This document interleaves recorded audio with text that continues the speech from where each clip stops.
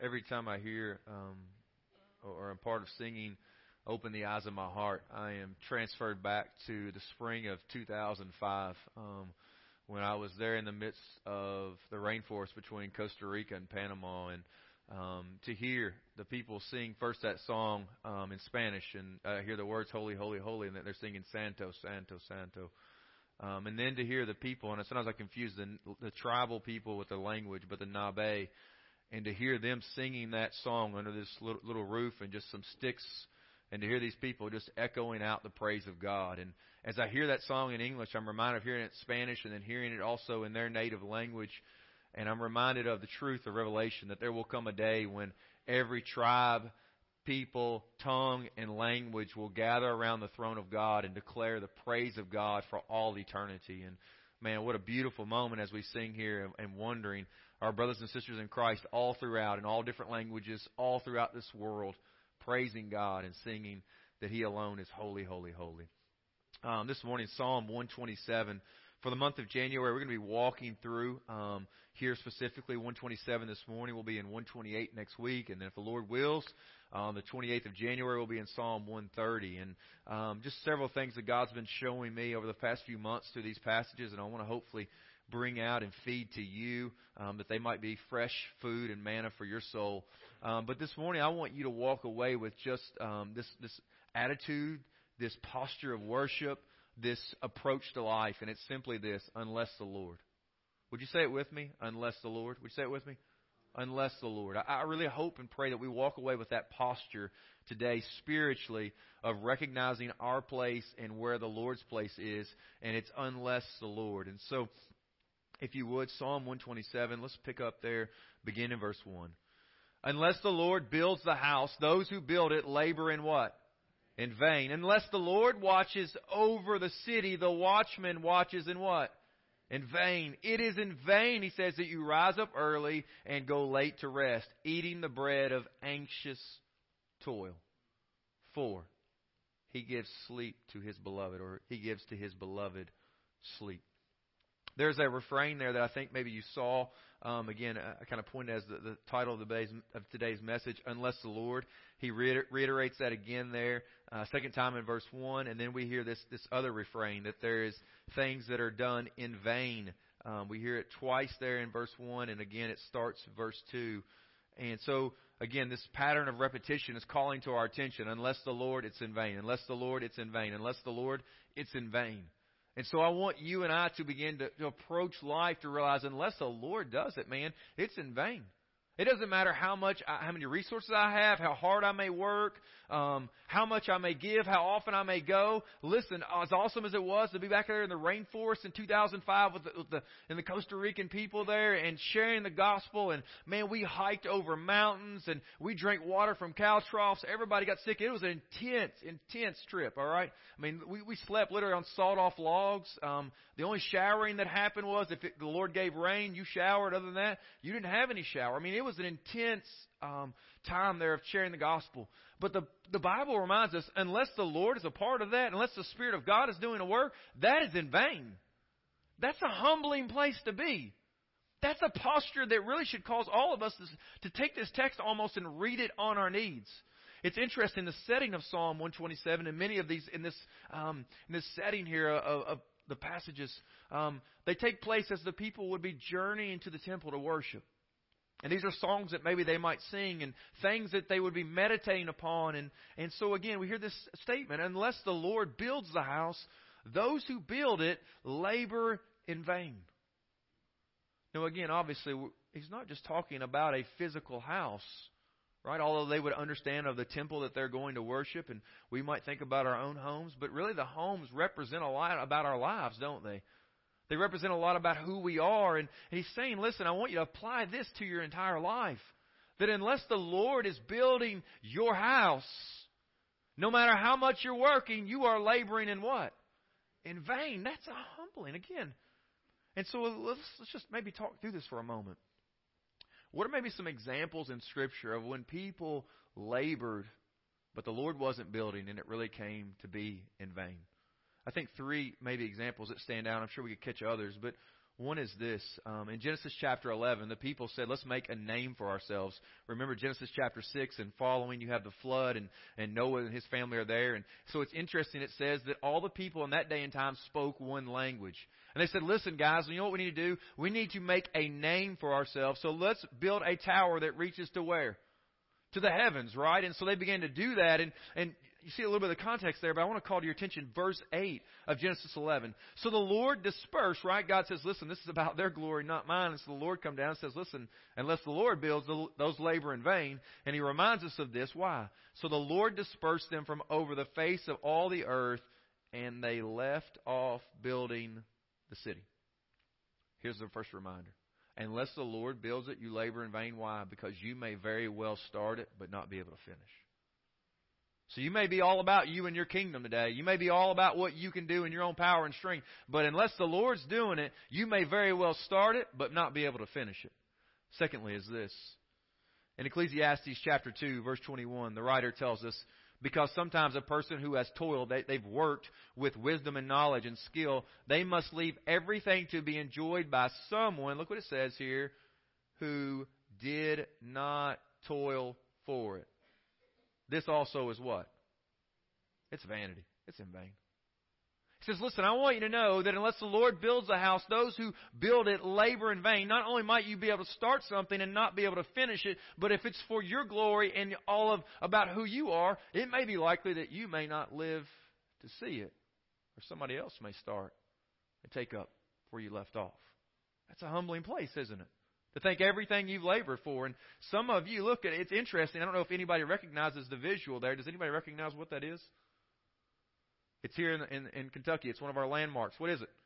The castle in Lexington, right? I remember as a kid wanting to drive by there, right, as we approached the Mecca that is called Rupp Arena, right? And anyway, some of you are in mourning. But anyway, you would see that great castle. And as a kid, I would think, dude, I would just so love to live there. That would be so awesome. And I remember hearing these stories of the people that they had this big castle built, but they never, unfortunately, ever even lived in it.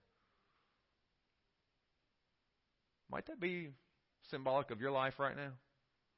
I mean, you're working on your castle, but the reality is you may never live to enjoy it. Some of you, you're building your entire life for retirement. And the truth is either that retirement may not come, or B, you may not have the health to enjoy it. So I want to ask you right now, are you living for the Lord? Are you building? Unless the Lord builds a house, the laborers labor in vain. Thirdly, not only might you start something and can't finish it, secondly, you might not live to see it. But the third thing that I would point out is Jesus' words in Matthew chapter 7, beginning in verse 26. And everyone who hears these words of mine and does not do them will be like a foolish man who built his house on the what? On the sand. And the rain fell, and the floods came, and the winds blew and beat against that house. And what happened to that house? It fell. And great was the crash of it. There was a great crash. I want today just to maybe to remind you that if you're building for your own kingdom and your own glory, the vanity that may very well come to you is a reminder that your life is temporary. It's temporary. And even more so, obviously, Jesus was speaking to the spiritual nature of our lives. And He's saying, listen, if we invest lives in doing things that are always about us and trying to be good enough, He says, I want you to know that there's only one foundation that will stand in the judgment of God, and that is a personal, genuine relationship of repentance and faith in the Lord Jesus Christ Himself. He said, I want you to know that everything else, if you stand before God, if you stand in your good works, in your church attendance, in your mission trips, in your giving, in whatever you try to say that your foundation is, He said, I want you to know that foundation is sand. So we would stand with the writer of Psalms and say in verse 1 of Psalm 127 that unless the Lord builds the house, the laborers do what? They labor in vain, don't they? So there's this moment of humility. But not only does the Lord those that don't labor with the Lord, unless He builds it, they labor in vain. Secondly, look what He says here again, verse 1 of Psalm 127. Unless the Lord, right, unless the Lord watches over the city, the watchman stays awake in vain. There was Oliver Cromwell. He was there, the Lord Protector of the Commonwealth of England, Scotland, and Ireland from 1653 to about 1658. And his common verbiage to his soldiers that were under his care was this: Trust in God and keep your what? Keep your powder dry. Right? So, hey, trust in God, guys, but have your gun ready, right? Be ready. And the psalmist is telling us here, listen, you can trust it. You can keep your powder ready, but I want you to know that even if your powder's ready and you're not trusting in the Lord, you're not relying upon Him, I'm going to tell you that powder that's dry is not even good. He's saying, I want you to know that you have to have the Lord. You must rely upon Him. I mean, let's be honest. We read those words there and we think about it. Look, unless the Lord watches over the city, the watchman stays awake in vain. I want you to know that no matter how strong you are, how vigilant you are today, you can't watch over and protect those you love and care about. Let's be honest. Some of you are here. You've got diagnoses here recently that remind you that no matter how much you love and care about those people, you haven't been able to protect them. That's a weak place to be. And I think hopefully it's a place that's going today in this text drive you and I to say, wow, Lord, I need Thee. Oh, I need Thee. Every hour, I need Thee. Precious Lord, I'm coming to You. There's a place of humility in this text. Unless the Lord watches over the city. He says, listen, the watchmen are there. Now listen, don't miss this in the text. The watchmen are watching. The builders are building. He's not saying that we are to sit by on our sweet by and do nothing. There's a call to live in the midst of this, but He is reminding us that, listen, you and I are weak. And we must have the Lord or we are laboring in vain, no matter how vigilant we may be, no matter how strong we may be, no matter how many of the resources we have. We are weak, brothers and sisters. And let that weakness drive you and I to the Lord. The third thing that he mentions here in verse 2, he says, it is in vain that you rise up early and go late to rest, eating the bread of anxious toil. For He gives to His beloved sleep. Over the past several months, specifically as I'm preparing for school, getting ready to head out tonight, I have found myself at the anxious bread buffet. Almost daily. Right? I've got a frequent member card. They punch that baby. Like, right, I get enough, I'll get a free meal maybe, right? I mean, I have found myself at the anxious bread buffet continually, day after day. Why? That adage is true. That you rise up early and go late to rest. If I can just get a few more flashcards in late into the night. And if early in the morning, if I can just get up a little bit earlier this morning and get started. What's driving it? Really and truly is a fear that I'm going to fail. And what does it look like for me to be a failure?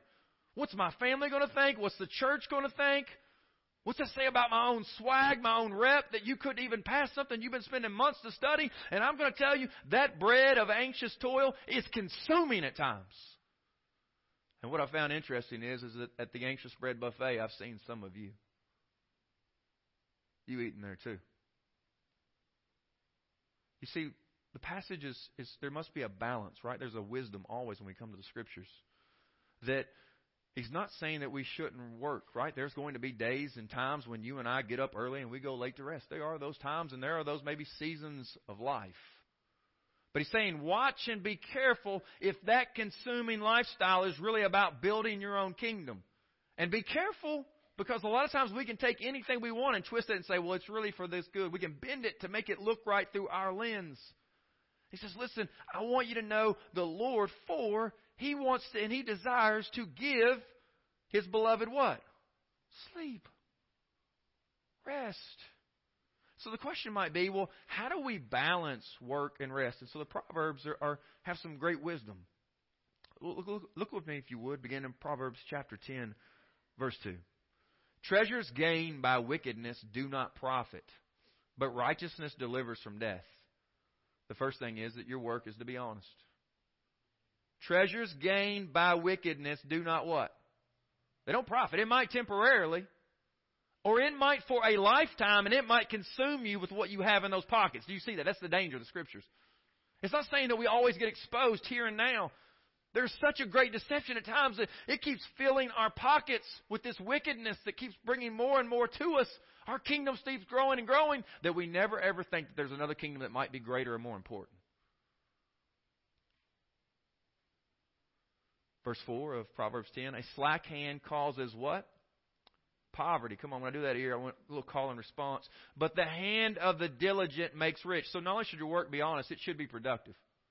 There is a call to faithful work. There's a call to work. Thirdly, verse 5, he says, he who gathers in summer is a prudent son, but he who sleeps in harvest is a son who brings shame. So not only is there honest work, not only is there productive work, there is to be wisdom with our work. Right? There's a prudency to say, listen, it's time to work. It's time to get up. The alarm's gone off. Some of you are snoozers. How many of you are snoozers? You hit the snooze, right? Yeah, absolutely. How many of you are not snoozers, but you live with a snoozer? Whoa, look at those hands. Easy, like, right? I mean, they're like, yeah, stand those people, right? I'm a snoozer, right? So I love to hit the snooze. I delight in that, and so it's a weakness of mine. But listen, be careful. The reminder here is saying, listen, we're called to work, guys. There should be a wisdom to say, listen, it's time. But always a balance. And watch this. Verse 22, again, the same chapter. So again, this kind of helps bring a little balance. The blessing of the Lord does what? Makes rich. Be careful, he said. Be careful if you think that by your own strength you've done it. Because you've risen early and you've gone late to rest. He says, I want you to know that it's really the blessing of the Lord that makes rich. If you've profited, if the Lord's blessed you, man, then you ought to see that really and truly, guys, it's not me. It's Him. He has been so faithful. He's given me health, right? I mean, come on. Any of you, maybe you've worked 40 years straight and you've gone early in the morning and late at night. You have to acknowledge you haven't been strong enough to keep yourself healthy. The Lord has given you favor even in your health. The blessing of the Lord makes rich. But further with me, Proverbs chapter 23, verse 4 and 5. He says, do not toil to acquire wealth. Be discerning enough to desist. When your eyes light on it, again, the it is describing this wealth, it is gone, for suddenly it sprouts wings, flying like an eagle toward heaven. Don't forget, in the midst of your working and building, that what you're doing for this life here is temporary. It's temporary. So what might that lead us to? Look what he says here now in chapter 8 of Proverbs, beginning in verse 18. Riches and honor are with me. So with me, this is the Lord, right? Wisdom is being personified here, but the Lord is speaking ultimately. Riches and honor are with me, enduring wealth and righteousness. My fruit, he says, it's better than gold. It's better than choice silver. I walk in the way of righteousness, in the paths of justice. Verse 21, granting an inheritance to those who love me and filling their treasuries. The Proverbs remind us that there is a temporary wealth, but there's an eternal wealth that far outweighs anything here and now. And Jesus would come alongside of us and maybe just whisper today to us, be careful where you're building and storing your treasures.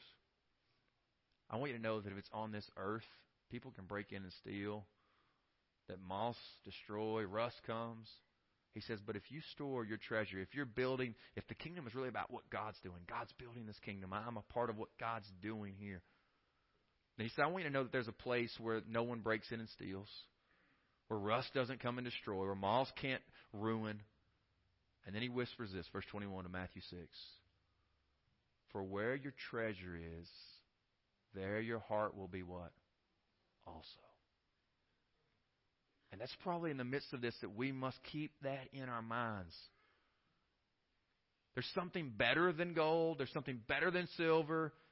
It's with the Lord. And the reminder is, careful, careful, careful if you're consumed with the things of this world. Because wherever your treasure is, your heart is sure to follow. Your heart is sure to follow. So the Lord has to bring protection, right? It's His blessing. So again, how do we balance this? Well, when you think about sleep, you may think, well Blake, that was the day of rest, the Sabbath, right? That was part of the Old Testament. But really and truly, if you think about resting, you have to look back even further into the pages of Genesis in the beginning. And we see the first 6 days, God's doing all this amazing creating. And then the seventh day, God does something very unique and interesting. And what was it? Do you remember what God did on the seventh day? He rested, didn't He? He was establishing a part of the created order. Not that God grows tired or weary. God is never fatigued. He is never worn out, right? He is never limited. But He was establishing an order for you and I that we need times of rest. So I want to ask you, when is your time of rest?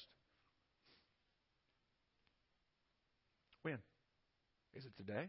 Is there a day of rest in your life? See, if you're not careful, you end up like me at the Anxious Bread Buffet, and the fear of whatever it is that's driving you, that you won't make it, or what somebody maybe said about you a long ago that you would never make it in this business, or what people think about because how well you've done already, you got to keep that up. I mean, at the end of the day, man, that bread is just so anxious, and you can't keep eating. Gotta have it. It's a consumingness.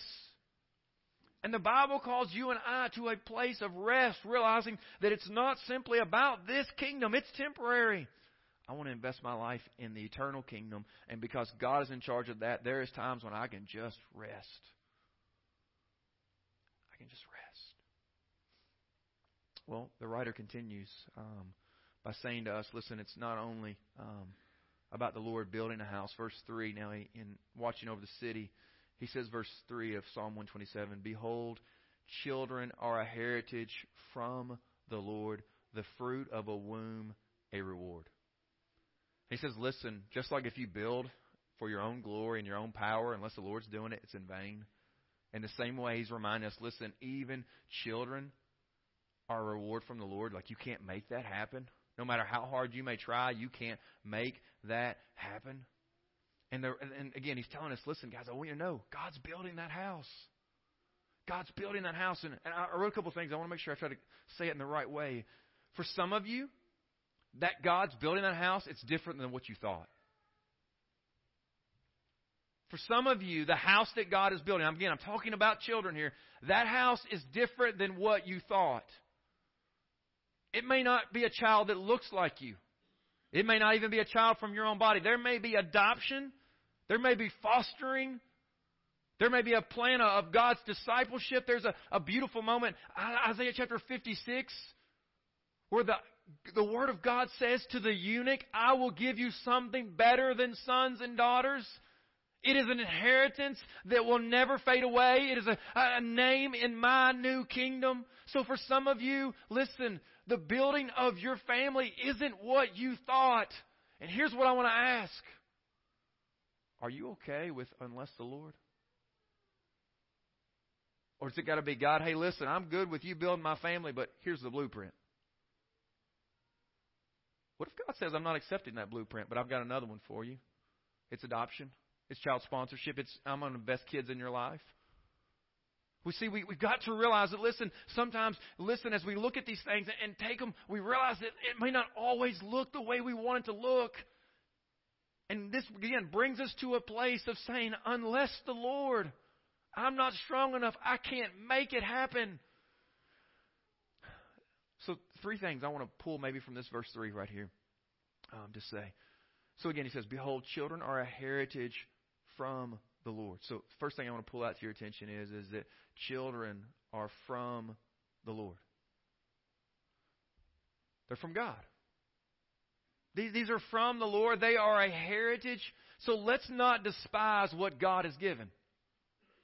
Children are a heritage from the Lord. Secondly, I want to say this. Look what he says here.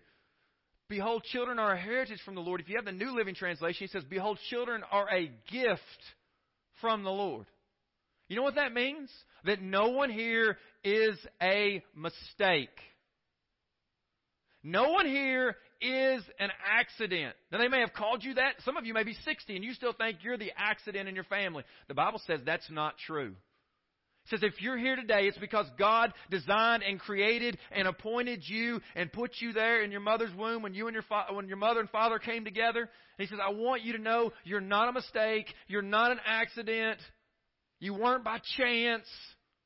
I want you to know, he says, your life is from the Lord. And so that brings us maybe to our third point. Since every life is from God, it's therefore sacred. Thus, as Christians, we must all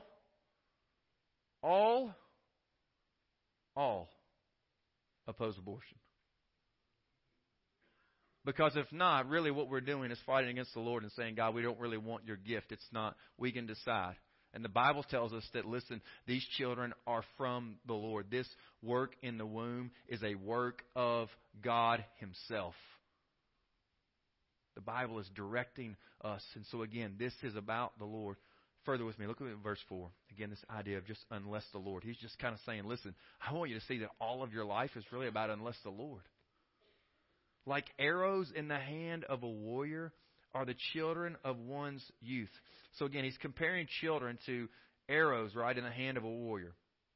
Now, it's interesting, right? A warrior would go into battle and have these arrows, but the reality is that the reason why he has the arrows and the bow is why? Because he wants to shoot the arrow to a place he doesn't have to go to.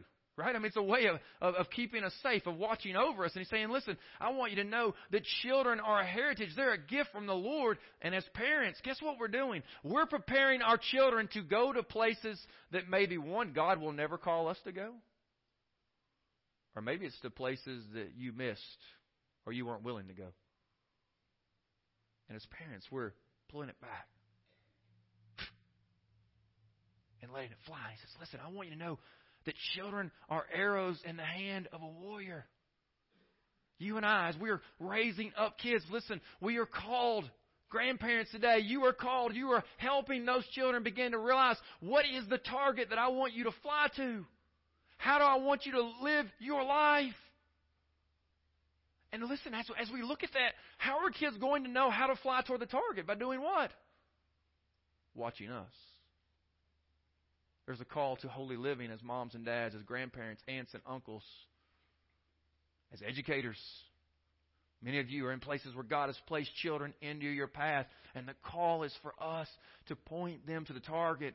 And some of you, listen, and I'm not there yet, so I know this day's coming. Some of you are fatigued because you're holding the bow for so long. There comes a time when we got to let it go. I was thinking about Frozen there. I don't know why. Sorry. Let it go. Anyway, sorry, just totally random. Some of you, again, you're iced over because there comes a time when you've got to pull it back and let it go. Right? I mean, what good does it do a warrior to go into battle and have his arrows and never shoot them? That would make no sense. In the same way, right, if children are in the hands of a warrior, they're arrows in the hands of a warrior. Can you imagine us going to God and saying, God, this is your arrow, and whoosh, snapping it? But that's what's happening with the unborn in the womb. When we're not speaking up for them that their lives matter, we're saying, God, let me take your arrow and just snap it. These are God's arrows. God is giving you children to send them to the target, to live a godly, holy life, to take the gospel to Greensburg, to Galilee, to wherever He may send you and your children. So let's live holy, godly lives and point our children to Christ. Look what else he says here. Blessed is the man who, verse 5, blessed is the man who fills his quiver with them. Notice he doesn't say burden. I'm fearful that in our society, children have become a burden. And not all cases, but I think there are definitely some. The reason why is because we're building our own kingdom. They get in the way of our labor. That's not what the Scripture's teaching. Blessed is the man. Again, now listen, all of us, God may have a different path for you, so take that in context, everything I'm saying here. Don't take this one isolated moment and say, whoops. No, everything I've been preaching, trying to bring it collectively together. Blessed is the man who fills his quiver with them. He's saying, listen, children are not bad. Charles Spurgeon, the great prince of preachers, said on this passage here, of course, a large number of children means a large number of trials. Can I get a witness? But when these are met by faith in the Lord, it also means a mass of love and a multitude of joys. And I want to again remind you of the number of children that need to be adopted. The number of children, I think 7,000 plus here in Kentucky, who are awaiting foster parents. It's not for everybody, but it is for some of you. And that's the blueprint God's handing you. Let's finish by looking at that last part of verse 5. It says, He shall not be put to shame when he speaks with his enemies in the gate. Children provide a sense of protection. And some of you are there as children. And when I say children, you're in your 60s, maybe 70s. And you're now having to make decisions for moms and dads. Some of you are there. Come on, raise your hands. Some of you are there, aren't you? Hard stuff, isn't it? I'll never forget having to make the decision for my grandfather that he wasn't going to be able to drive anymore. And I'm telling you, those decisions, some of you are having to make those type of decisions for them. And it's costing you relationally. It cost me a great deal relationally. The POA, the power of attorney, got changed, right? I made the decision. And I remember looking my grandfather in the eye and saying, Papa, I wish that one of your two boys was here to do it, but they've already gone to be with the Lord. It's just me. And I'm trying to make the best decision I can. But listen, there are moments when it's hard, and some of you are there in those stages of life, and you're making decisions for aging parents. It is hard. He says, listen, I want you to know that they'll not be put to shame. So, again, children are there as a protection, as parents age, to watch over and care for them. But look what else he says. He says that when these kids are there, he's not going to be put to shame. And I think it may be an important point. Kiddos, be careful today if you hear this message and say, Mom and Dad, you hear? The preacher said, the Bible says I'm a gift. When this man comes to the gate and his children are with him, he's not put to shame. Why? Because his kiddos are not acting like scoundrels. Children, we are called to honor our parents, honor your father and mother, that it may go well with you and you may live long in the land the Lord your God has given you. Children, we are called to obey. And some of you, again, this is tough because when I say children, you hear and you see your aging parents. So again, children is really right contextual to every one of us here, many of us here, as you deal with these things. But children, you are called to live a holy and godly life that your parents would not be put to shame. And if you've made a mess of it, guess what? Your mom and dad have too, and that's why they need Jesus. So go and say, Mom and Dad, I've messed it up. Would you forgive me?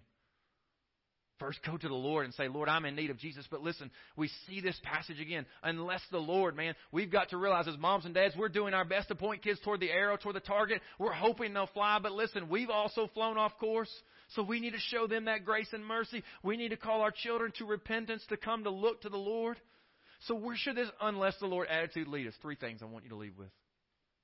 Again, a posture, a lifestyle of unless the Lord. One is today, if you don't walk away humbled, I don't know what will.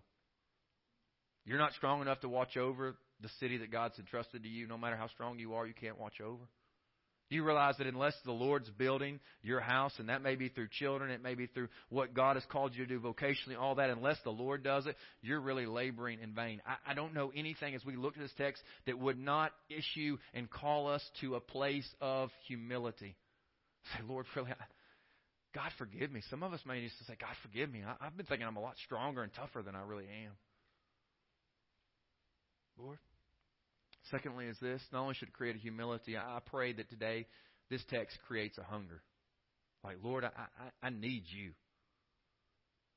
Lord, I can't get this right in my own strength, Lord. Lord, I am tempted to build my own kingdom. Lord, I am tempted to go with the preacher to the anxious bread buffet and eat there often. I'm consumed by that. I am chasing the things of this world, God. I'm early to rise, late to bed. And God, I'll be honest, I don't have much place of rest in my life. So God, I'm just here today to say, Lord, I'm hungry. I need you, Lord. Lord God, I am weak, Lord. Please, God, I'm hungry. And I'm looking to you because you're strong and I'm not. Thirdly, not only should it create a place of humility and hunger, I pray it creates a desire for holiness. To realize how easily you and I can miss it. We can miss it. We can try to do these things in our own strength. And the reality is only the Lord can do it. So God, keep me close. Keep me clean. Please, Lord, keep me close to you. Let me long for you, God. Let me be faithful, God, to the place you put me in life. But help me realize, God, help me give you praise to realize, Lord, unless you do it, everything I'm doing is in vain. Ultimately, the greatest thing you need to realize today is unless the Lord Jesus Christ is your salvation, no matter what else you rely upon, it's in vain. There's no hope of eternity for you. There's no acceptance before God except by the blood of Jesus Christ, His Son. Why? Because God expects and only accepts perfect people. And if you were to be honest today, you realize you're not perfect. And the good news is Jesus came for the unperfect. That if you put your faith and trust in this Jesus of Nazareth who lived a sinless, perfect life and died on the cross not for His sins but for yours, if you put your faith and trust in Him, God credits His perfect life to your account. Do you see that? That you now stand before God perfect. Not in your own righteousness, not in your own goodness, but in that of Christ. And therefore, He alone is your solid rock. Anybody here on sinking sand? Repent, for the kingdom of heaven is near. Repent, for the kingdom of heaven is near. Would you pray for me? Father, in the name of Jesus, help us realize, God, today, unless you do it, God, we don't have the strength. God, I don't have the strength. Couldn't heal my own dad. Couldn't protect him from it. I can't heal Emily's dad. God, I can't cause the heartbreak in the lives of so many people that I stand and look at to go away. The things that they've experienced, they've gone through. The things that they are right now, the storms that are raging. God, I can't. But Lord, I know that you are sufficient.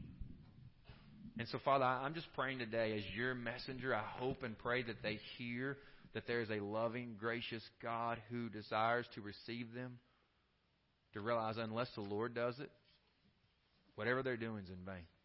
Father, may you create a posture of humility for this body as we look to this community and to the nations, to realize unless the Lord births it, unless the Lord is the one empowering it by His Spirit, no matter what we do, it's just going to end up being for the name of Greensburg Baptist, for the name of some preacher, for the name of some person.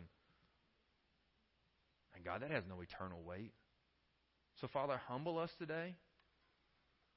Rebuke me. God, I say I'm sorry. I know I've been eating at that anxious bread buffet all the time. God, I'm consumed by worry and fear. And God, at times it just consumes me. I'm not a husband. I'm not a father. I'm not hardly anything because I'm consumed by the fear of failure and the worry. And so it drives me, God. Father, I just confess that I need to repent of that. And I say I'm sorry. And I pray, God, for anybody else here that just realizes today that unless the Lord, that's true for their life too. And I just pray that you would just invite all kinds of people today just to come and bow and just acknowledge that unless the Lord does it, there's no other way it's going to happen. Thank you, God, that you are a good and gracious and kind and loving God that would turn away none that are sent to you. And so I just pray in the midst of your benevolent grace, you would call many sons and daughters to return home, many for the first time to come and bow and acknowledge that they need Jesus for His perfect life credited to them. I pray it in the name of Christ, Lord. Amen. Amen. What you building, church? If it's for you and your kingdom, it will not stand. There is a greater kingdom. There's a great King who calls for your submission and humility. Would you come and bow before Him? Pray you will. Come behold the wondrous mystery in the dawning of the King. Be the theme of heaven's praises, robed in frail humanity. In our longing, in our darkness, now the light of life has come.